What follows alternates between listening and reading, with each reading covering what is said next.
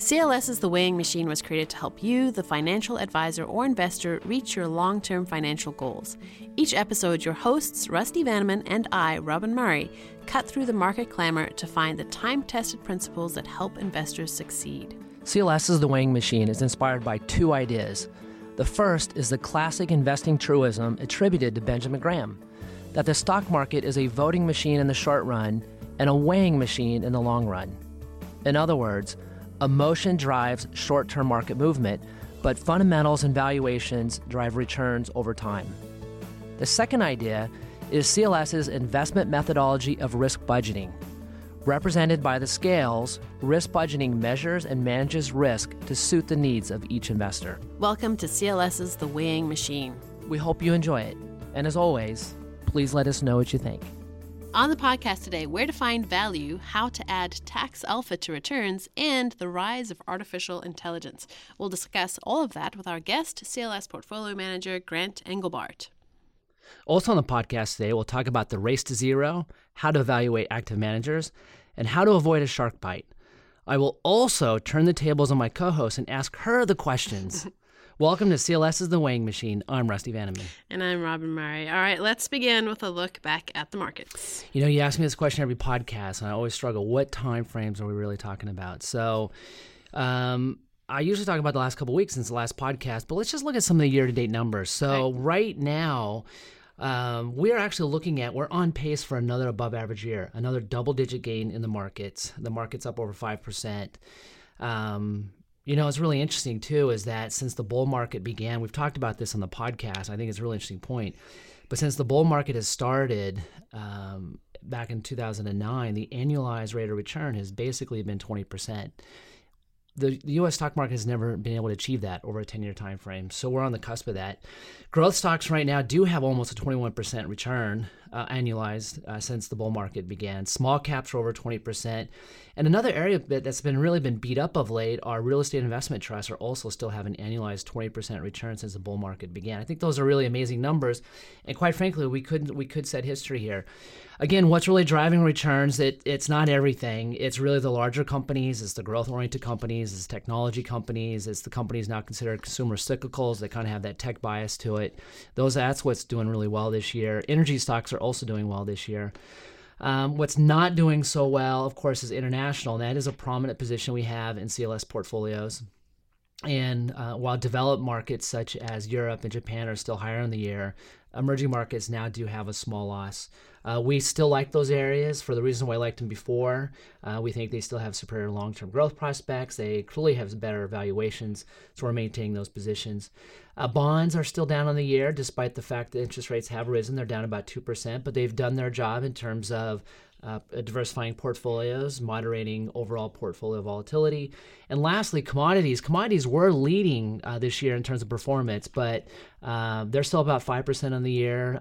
The stock market has sort of taken the lead back from us. So anyway, it's been, quite frankly, it's been a good year to be an investor again. Mm-hmm. All right. Well, we have a lot to get to today. So let's bring in our guest, CLS Portfolio Manager, Grant Engelbart. Grant, welcome to the show. Hey, thanks for having me back. Well, you wrote about value in your weekly 3 this week. So first I want to clarify a bit. We've written and said here on the show many times that the U.S. market is currently overvalued, but you write that it's a bit more nuanced than that. So looking at various metrics, the U.S. market is either fairly valued or slightly to overly valued. What's the gray area here? Yeah, I think it kind of depends on your commentary that you choose to read from week to week, but occasionally, you know, stock market participants and major investment firms will kind of show valuations on a number of different metrics. There's a lot of different ways to measure value. Forward PE, trailing PE, cyclically adjusted PE, the Fed model, et cetera, et cetera. And so some of those are showing, you know, maybe more fairly valued level. But for most things that we look at, generally the market, you know, the U.S. stock market is in the overvalued territory. And we like to use, kind of as we'll discuss, a composite of valuation metrics, which kind of takes out some of those biases that we encounter in other places. And you write that there are plenty of opportunities for investors with multi-year time horizons. So let's run through some of those. Sure. So using it's kind of become a fairly popular piece that we put out as our monthly chart pack.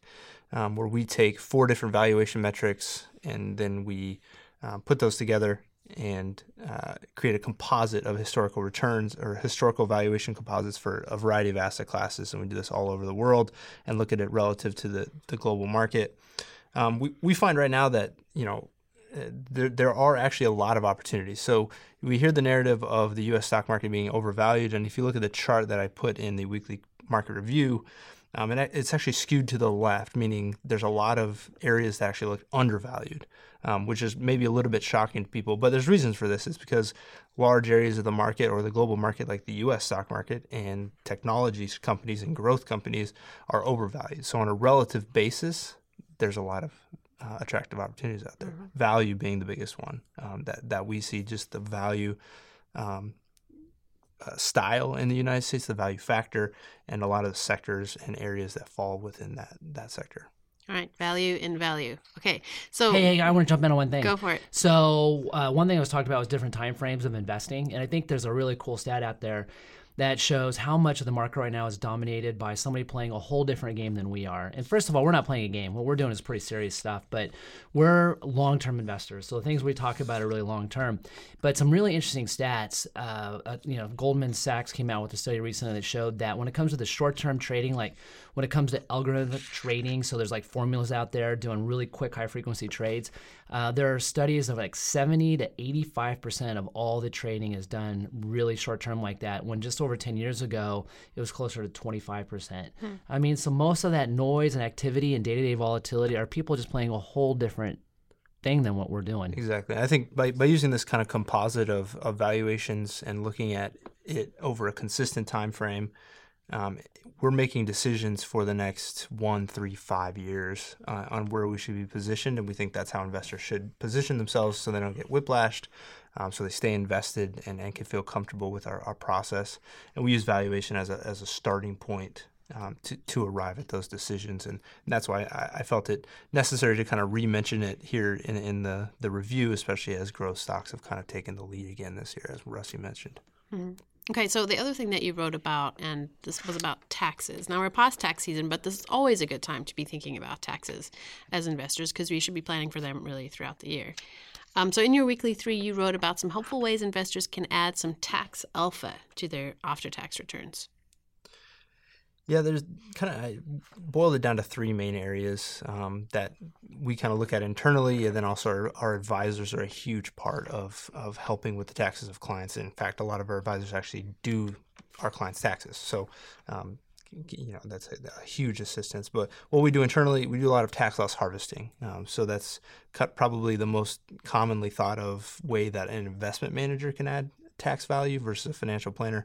And so, in our specific tax managed strategies, we will look for opportunities to harvest losses, take those opportunities to keep overall taxable gains down in the account. And one of the beauties of kind of the way we manage money, we invest across a broad variety of asset classes.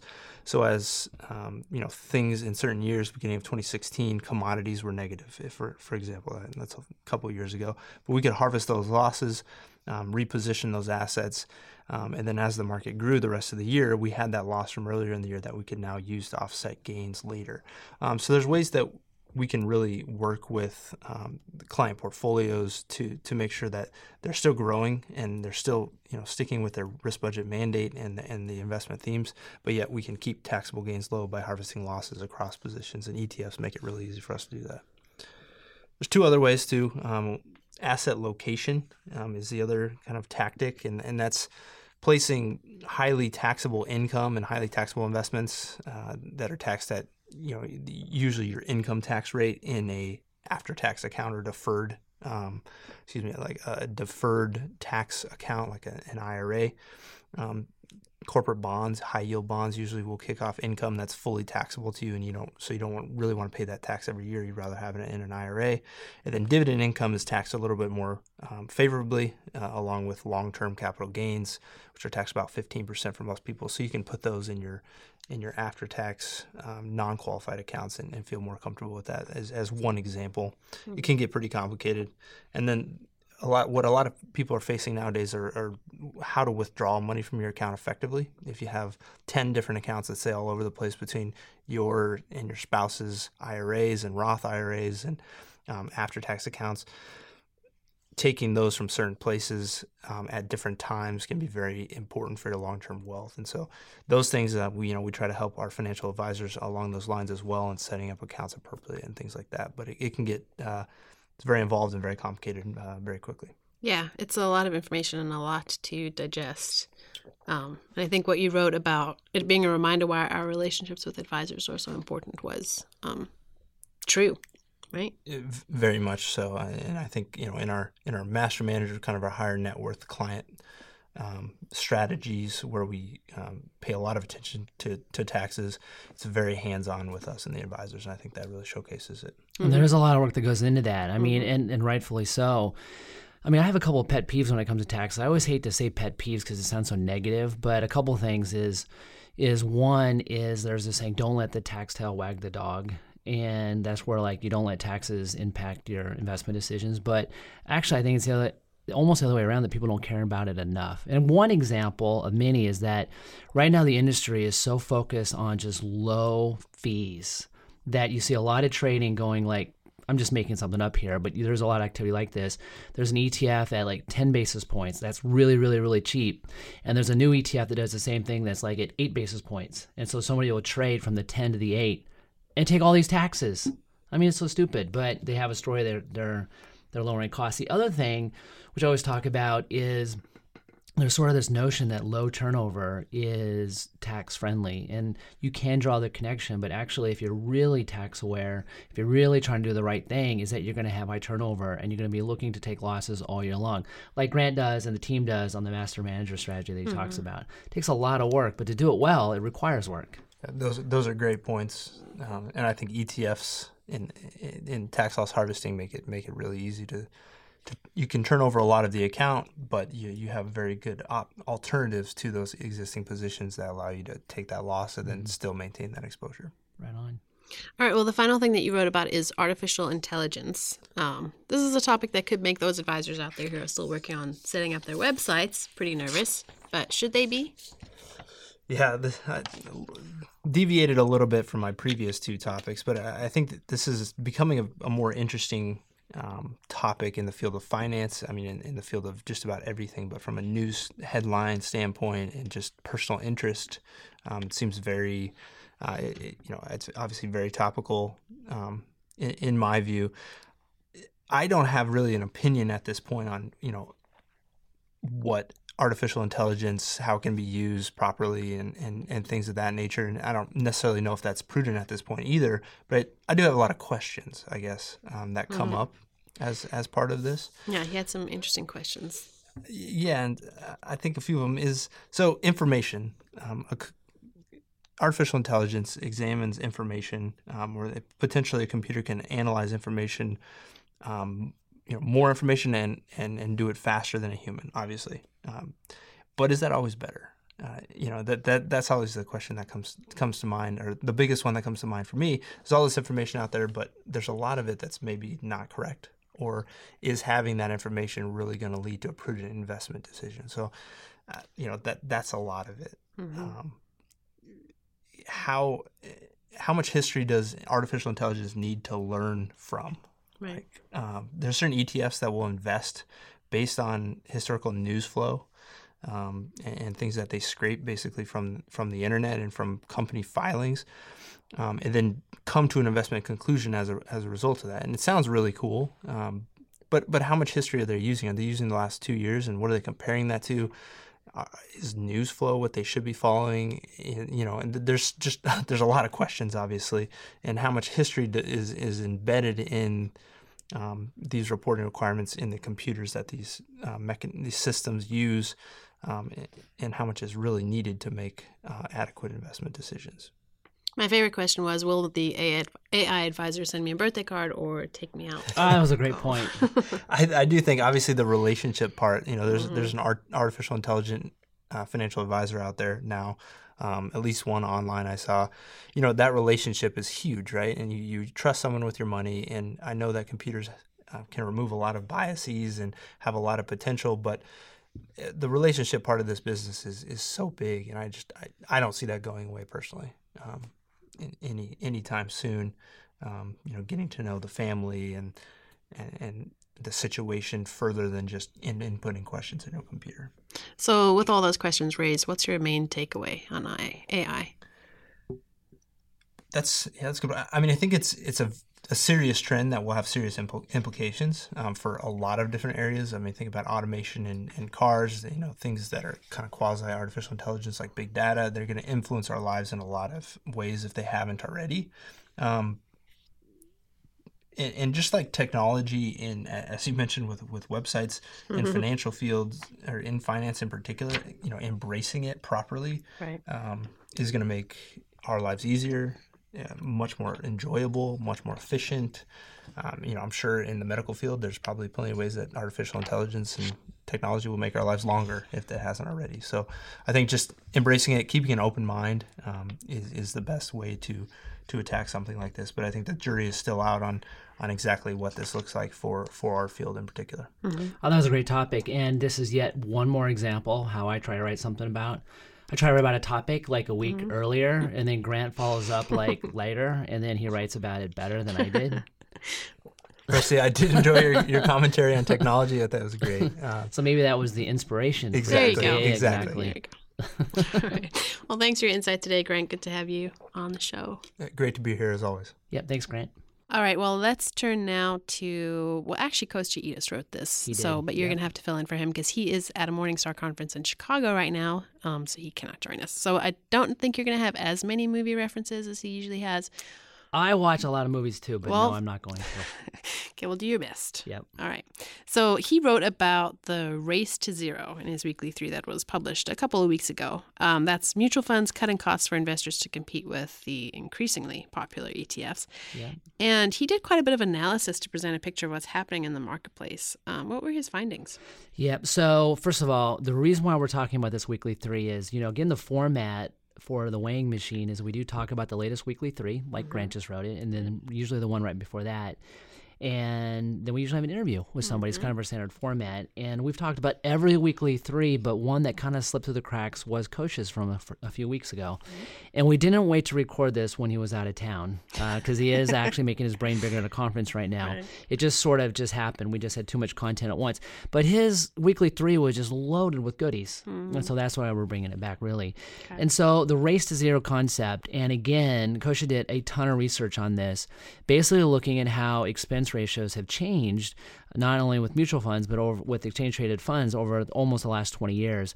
The data that he picked started in 2000. That's really when the data we have a really high degree of confidence in. But in short, expense ratios have dropped across the board. And if you look at an equal weighted expense ratio, that mutual funds, the average mutual fund has seen a 24% reduction in their expense ratios from 1.6 to about 1.2%. I'm kind of rounding it there.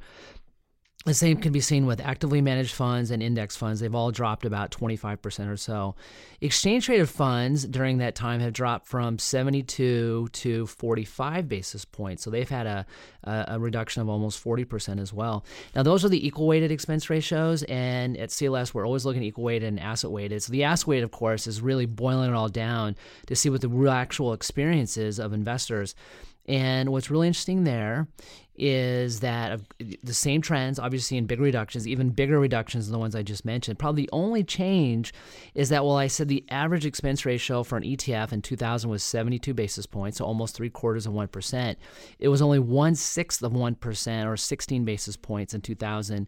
And those numbers have actually increased, or it's actually 20 basis points in 2018. So out of all these different categories of mutual funds, exchange-traded funds, active, passive, whatever, in exchange-traded funds, the asset-weighted expense ratio has actually increased slightly over the last 20 years. So that was a really interesting table, and you can almost get lost in the data, as I just did trying to describe it. Well, boil it down to the main takeaway from all of that data.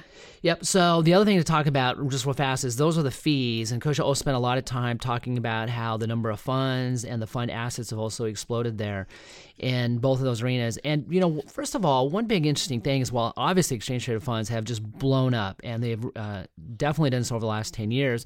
Quite frankly, mutual funds, which are still a great financial innovation on their own right, they've also seen growth in number of funds and fund assets.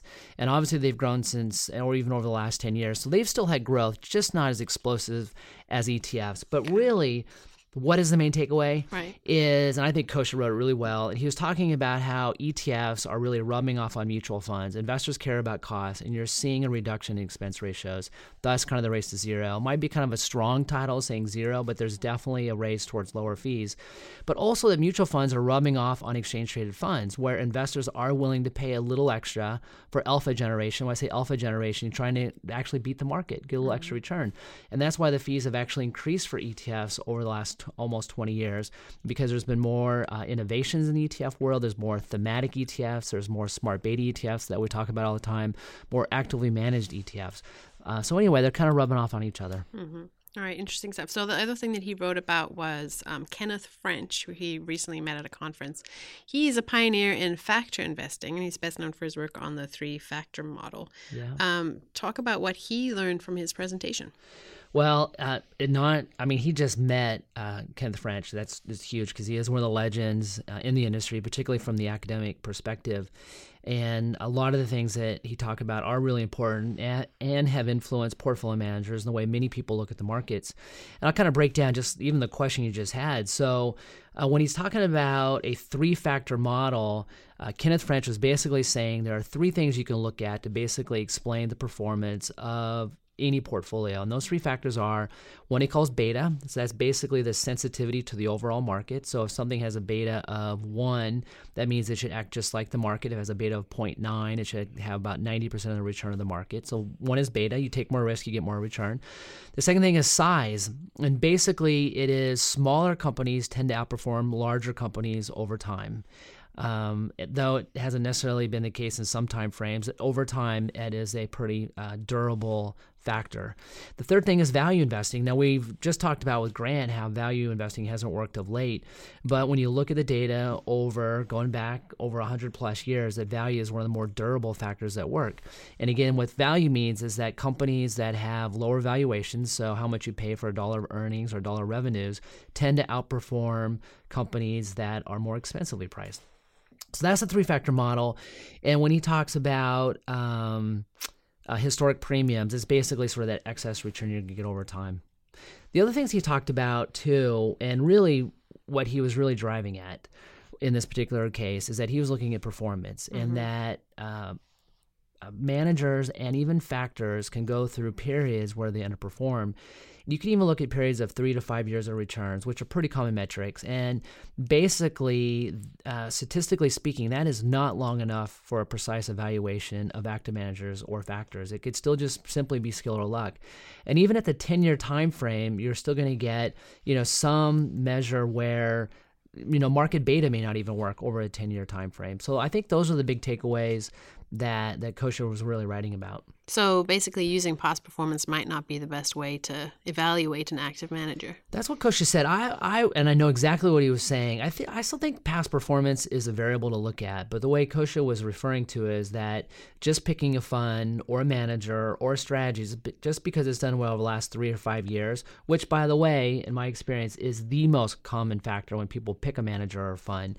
What happens that he found is that if you're picking a fund or manager that has done well over 3 years, and he actually stretched out to other time frames too, they're more likely to underperform moving forward. Right. And the whole reason why is that things are just cyclical within the market. Styles of investing, asset classes, factors, they all are cyclical. They all have their day in the sun. So what can we use to evaluate active managers if not past performance? Well, it's a great question. So there's a lot of things we can look at. At CLS, we do look at, there's really kind of 3 different categories we look at things. And this is, I think, really useful for us. And first of all, costs do matter. So we talked about that earlier. Lower costs generally mean higher rates of return over time, all else being equal. And it's not just a function of an expense ratio, so how much you actually pay for the management, But there's also the portfolio turnover, which is not part of the expense ratio. So a fund that turns over its portfolio like 2 times a year, you compare that versus a fund or strategy that maybe holds positions instead of 6 months, they hold them for 6 years. Well, the first fund or strategy is making a lot more trades. There's transaction costs involved with that. And so all else being equal, lower turnover funds tend to outperform. So that's item number 1, low cost. The second thing is dependability or reliability. And there's a couple statistical measures we look at to see if we can really count on how stylistically pure that particular strategy or fund or manager might be. And a couple statistical measures we can look at, it's R squared versus a benchmark, or R squared versus its category or like competition. Again, that's just a statistical way of just seeing how reliable it is versus those different kind of comparable benchmarks. Mm-hmm. The last thing is really looking at the kind of the quality of the portfolio managers and the company that's running it. And obviously a lot of that requires a face-to-face, but from a quantitative standpoint, you can look at factors such as the size of the fund. All else being equal, a really large fund is not going to be as nimble as a smaller fund. You can look at the portfolios. Do they own the fund themselves? Do they eat their own cooking? Again, funds that tend to have managers that own the fund they manage tend to outperform over time. So those are factors that we look at. And those and past performance can still inform. In a way, you just don't pick on a total return, but you can understand the behavior of that manager, fund, or strategy, which is really the most important thing when building a portfolio. Right. And so the final thing that he wrote about was cyclicality, and you've mentioned that here as well, and how that kind of weighs into CLS's investment decisions. So talk about how that factors in. Well, that's probably our biggest bias and kind of how philosophically we look at everything, that everything is cyclical in the markets. We talk about it all the time. And basically, Coach was writing about mean reversion, which basically means the farther you get away from the average, as more as that performance gap widens, that means that it's eventually the greater the probability for performance to reverse and kind of converge back to that long-term average. A lot of times it doesn't just simply converge back to long-term average. It usually overshoots it and goes the other way. What it does mean is that investing in losing assets are really difficult to do from a psychological standpoint. You could, like, there are asset classes that are getting beat up. If they're getting beat up, the news is talking about why they're getting beat up. And so if you're an investment manager and you buy that asset class or that security that's getting all that negative news, it can be really difficult, because you really don't know when it's going to turn around, if it's going to turn around. And if it doesn't, then investors are going to say, well, it was so obvious. I read in the newspapers. Right. So value investing is extremely hard to do. One thing that Coach had talked about, he loves talking about this, is that he showed a whole bunch of different charts internally and in the commentary talking about where you see these huge gaps in relative performance, and the gaps keep getting wider. But what he refers to them, they're like jaws of a shark. Right. And the shark eventually is going to bite, which basically is a way that eventually that you're going to have mean reversion. I'm pretty sure his quote for the week was from Jaws. You know, he did have a Jaws reference. Right. Of course he would. Of course. And also cyclicality is part of the reason that we favor international over domestic, right? Yep. So since 2008, the U.S. has strongly outperformed international. And as a result, U.S. now has much higher valuations than international. Again, a big reason why we like international. It is the widest gap we've ever seen. And that trend does appear to be reversing, which is even more powerful, is that when you get that huge gap and it starts to close, that's a very powerful signal. Not only is it international, it's also growth versus value stocks. And again, it depends how you want to cut the data and look at the data, but value stocks are the cheapest they've been versus growth stocks by some measures, or the longest period of underperformance, however you want to cut it.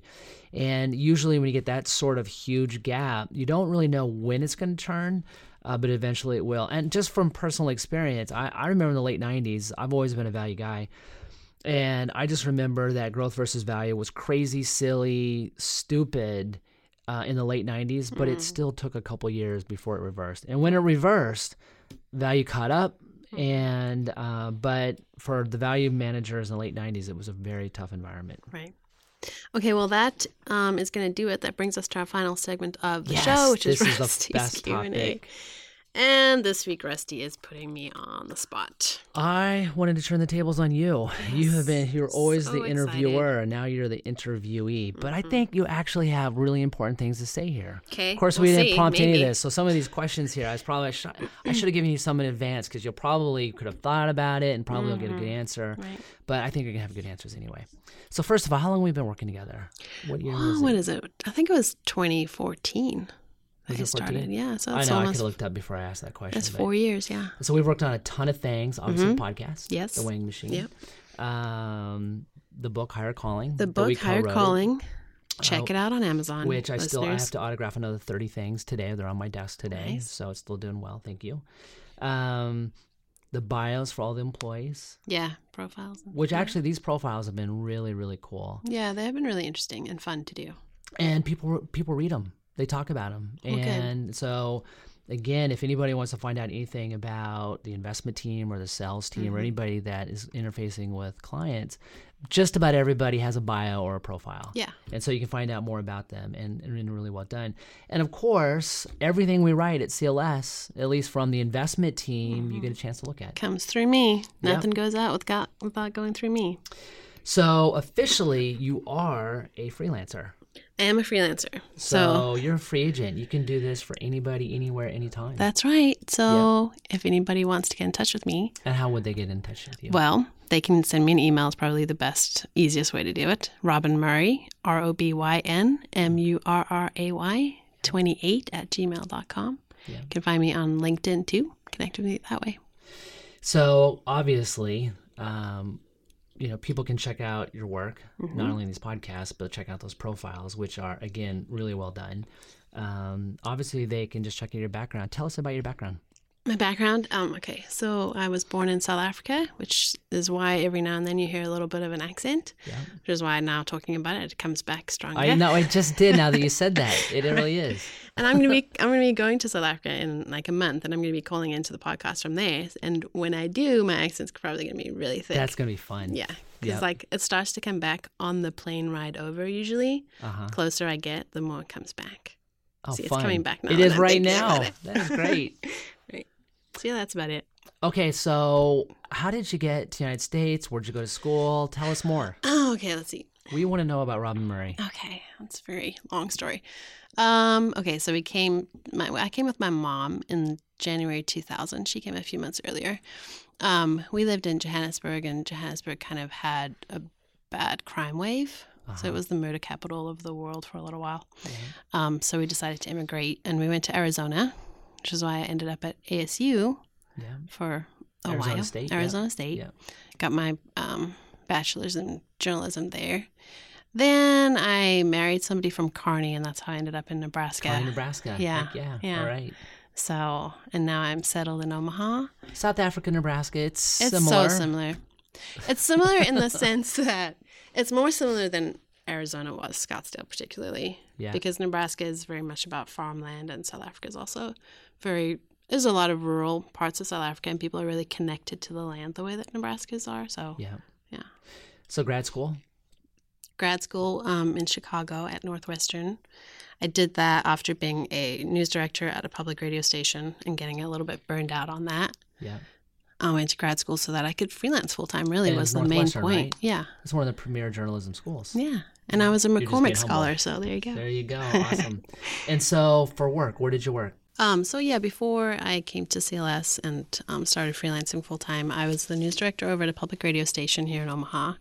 We have a little classical music station that had a pretty cool newsroom that we built. Me and some interns and some students that I rallied around. We didn't have a lot to pay them, but we made ourselves sound a lot bigger than we were. It was really fun. But I just got a little bit burned out. Yeah.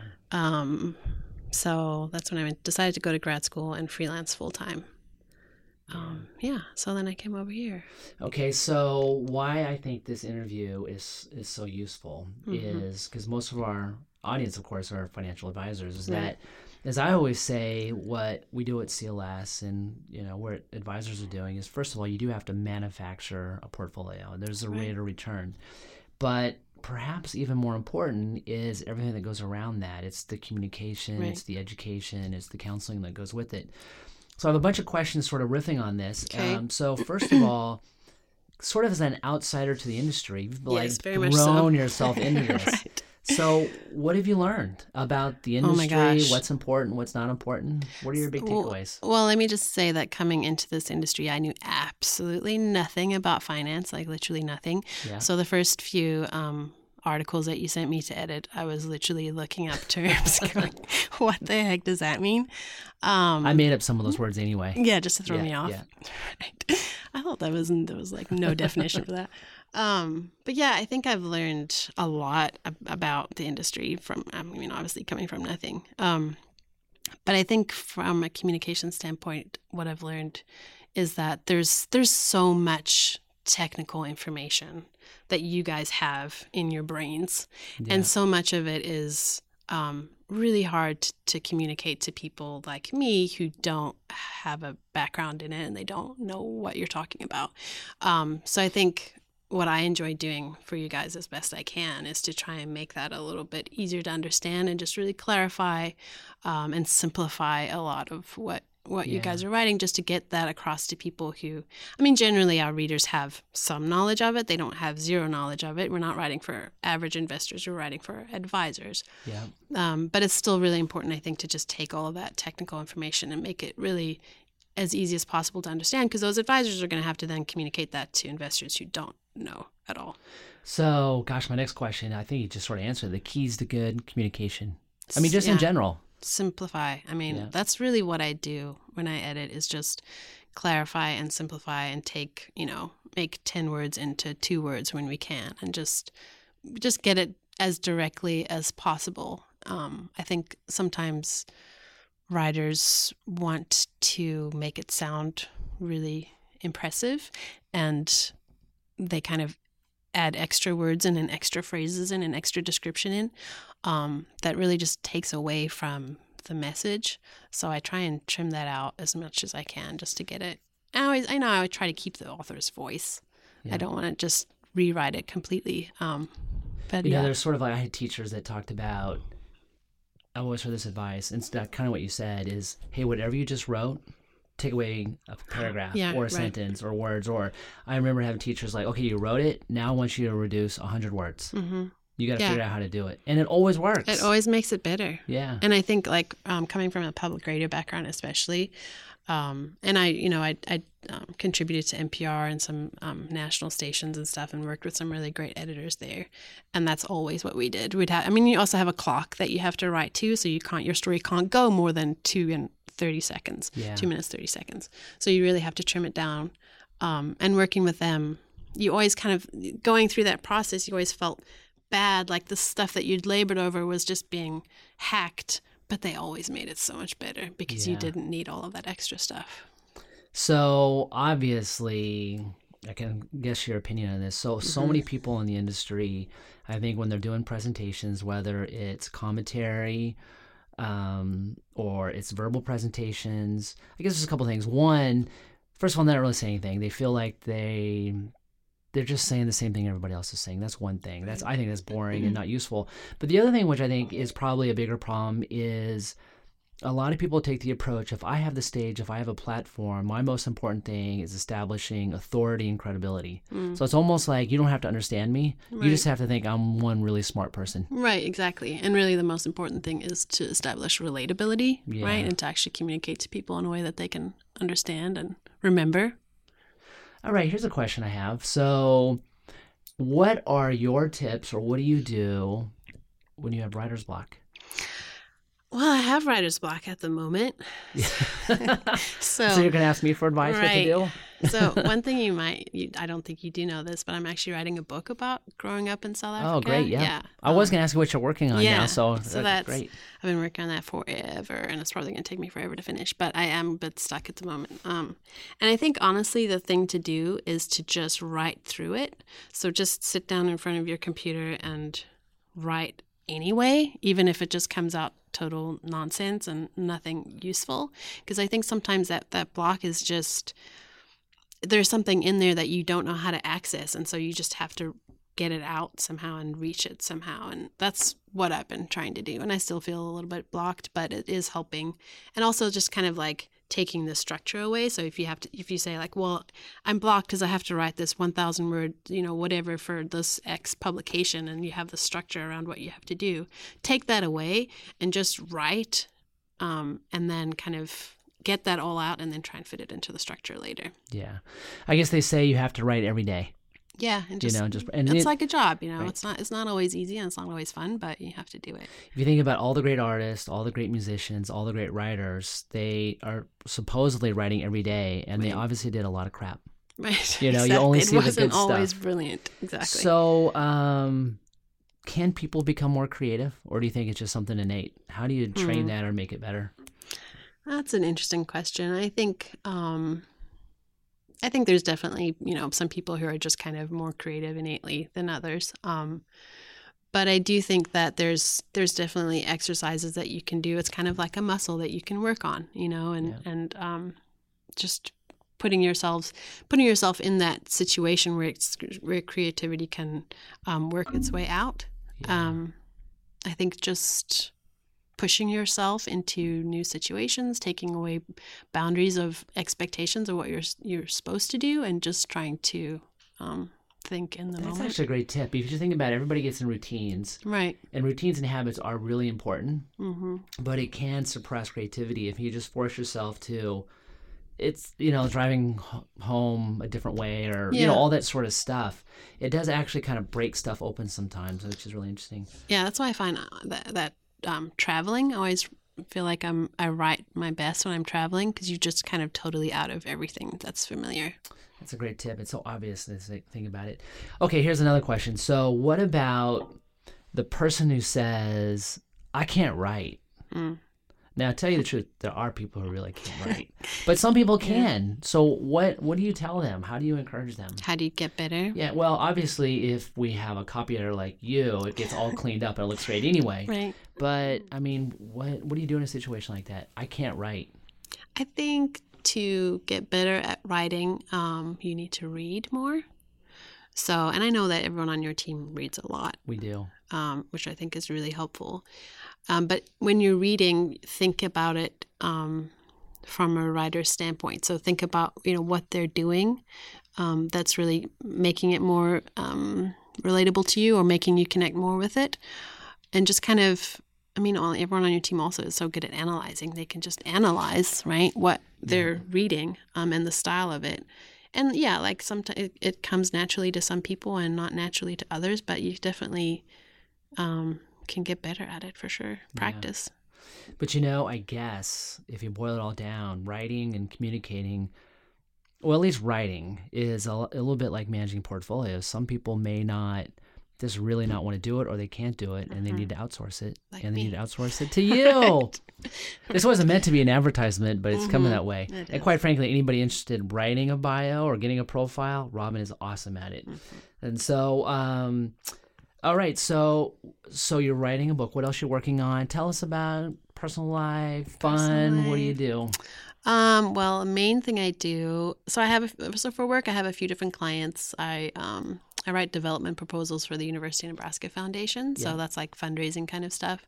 And I proofread all of their marketing material. Proofreading I actually really love. Like, I have that weird organizational brain that I really love putting things in order. So it's actually kind of more fun to me than writing, honestly. Yeah. But other than that, I take care of my 16-month-old son, who's a little miniature crazy person. Me and my husband both work at home, and so we kind of have shifts with him and shifts working, which is really nice. Yeah. Other than that, we're renovating our house. We've been working on our house for the last 4 years. We've just started on the outside of the house, and it's looking really nice. And getting ready to go to South Africa. We're going to go to South Africa for a month. And we're going to stay out in the bush, like total sticks, animals walking around all over the place. Hey, wait a second. If you're out in the bush, how are we going to do this podcast so we can get a hold of you? They got Wi-Fi in the bush. It's all right. They got Wi-Fi. Exactly. It's not that. You know what? It's funny because being from Nebraska, when I went out to Boston, when I went to school, people used to ask me questions similar to that. Yeah. Sorry. Well, there's definitely parts of the bush that don't have anything. I mean, you're bringing your own water when you go out there, but we're going to, It's in the bush, but it's the civilized part of the bush. That's great. Well, Robyn, that's the interview. Awesome. Well, that wasn't so bad. No. Yeah, it wasn't that bad at all, was it? No. Is there anything else you want to say? I don't think so. It's been really fun working with you guys for the last 4 years. Heck yeah. And, the reviews and feedback have been great on this podcast, too. Good. So we're going to keep it rolling. To hear. Yeah. All right. Well, that's going to do it. Rusty, do you want to end on some I have something thoughts? else I want to say. Go for it. Stay balanced. Yeah. All right. Okay. We'll be back in a couple of weeks. Thanks for listening to CLS's The Weighing Machine. Thank you for your time and trust in CLS Investments. CLS's The Weighing Machine is hosted by Rusty Vanneman, Chief Investment Officer at CLS Investments, and me, Robyn Murray, freelance writer and editor. If you have questions or feedback about our podcast today, please send us a note at rusty.vanneman@clsinvest.com.